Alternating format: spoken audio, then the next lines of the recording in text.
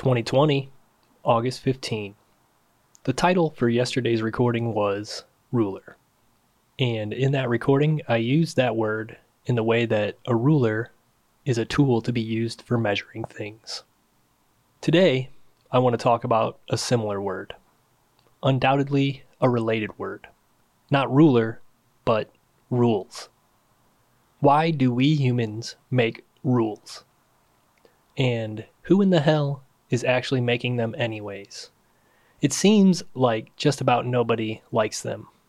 If a rule gets made, you know for sure people are going to find some way or another to not abide by it.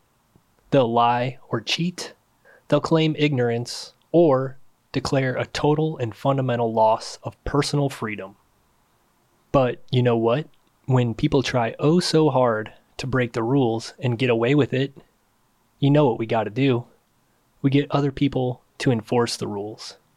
Because is it really a rule if it isn't being enforced? But it kind of seems like nobody really wants to be the cops either. So what's the point? Not enough people seem to follow the rules, and at the other end, nobody really wants to enforce them. Does making rules do us any good?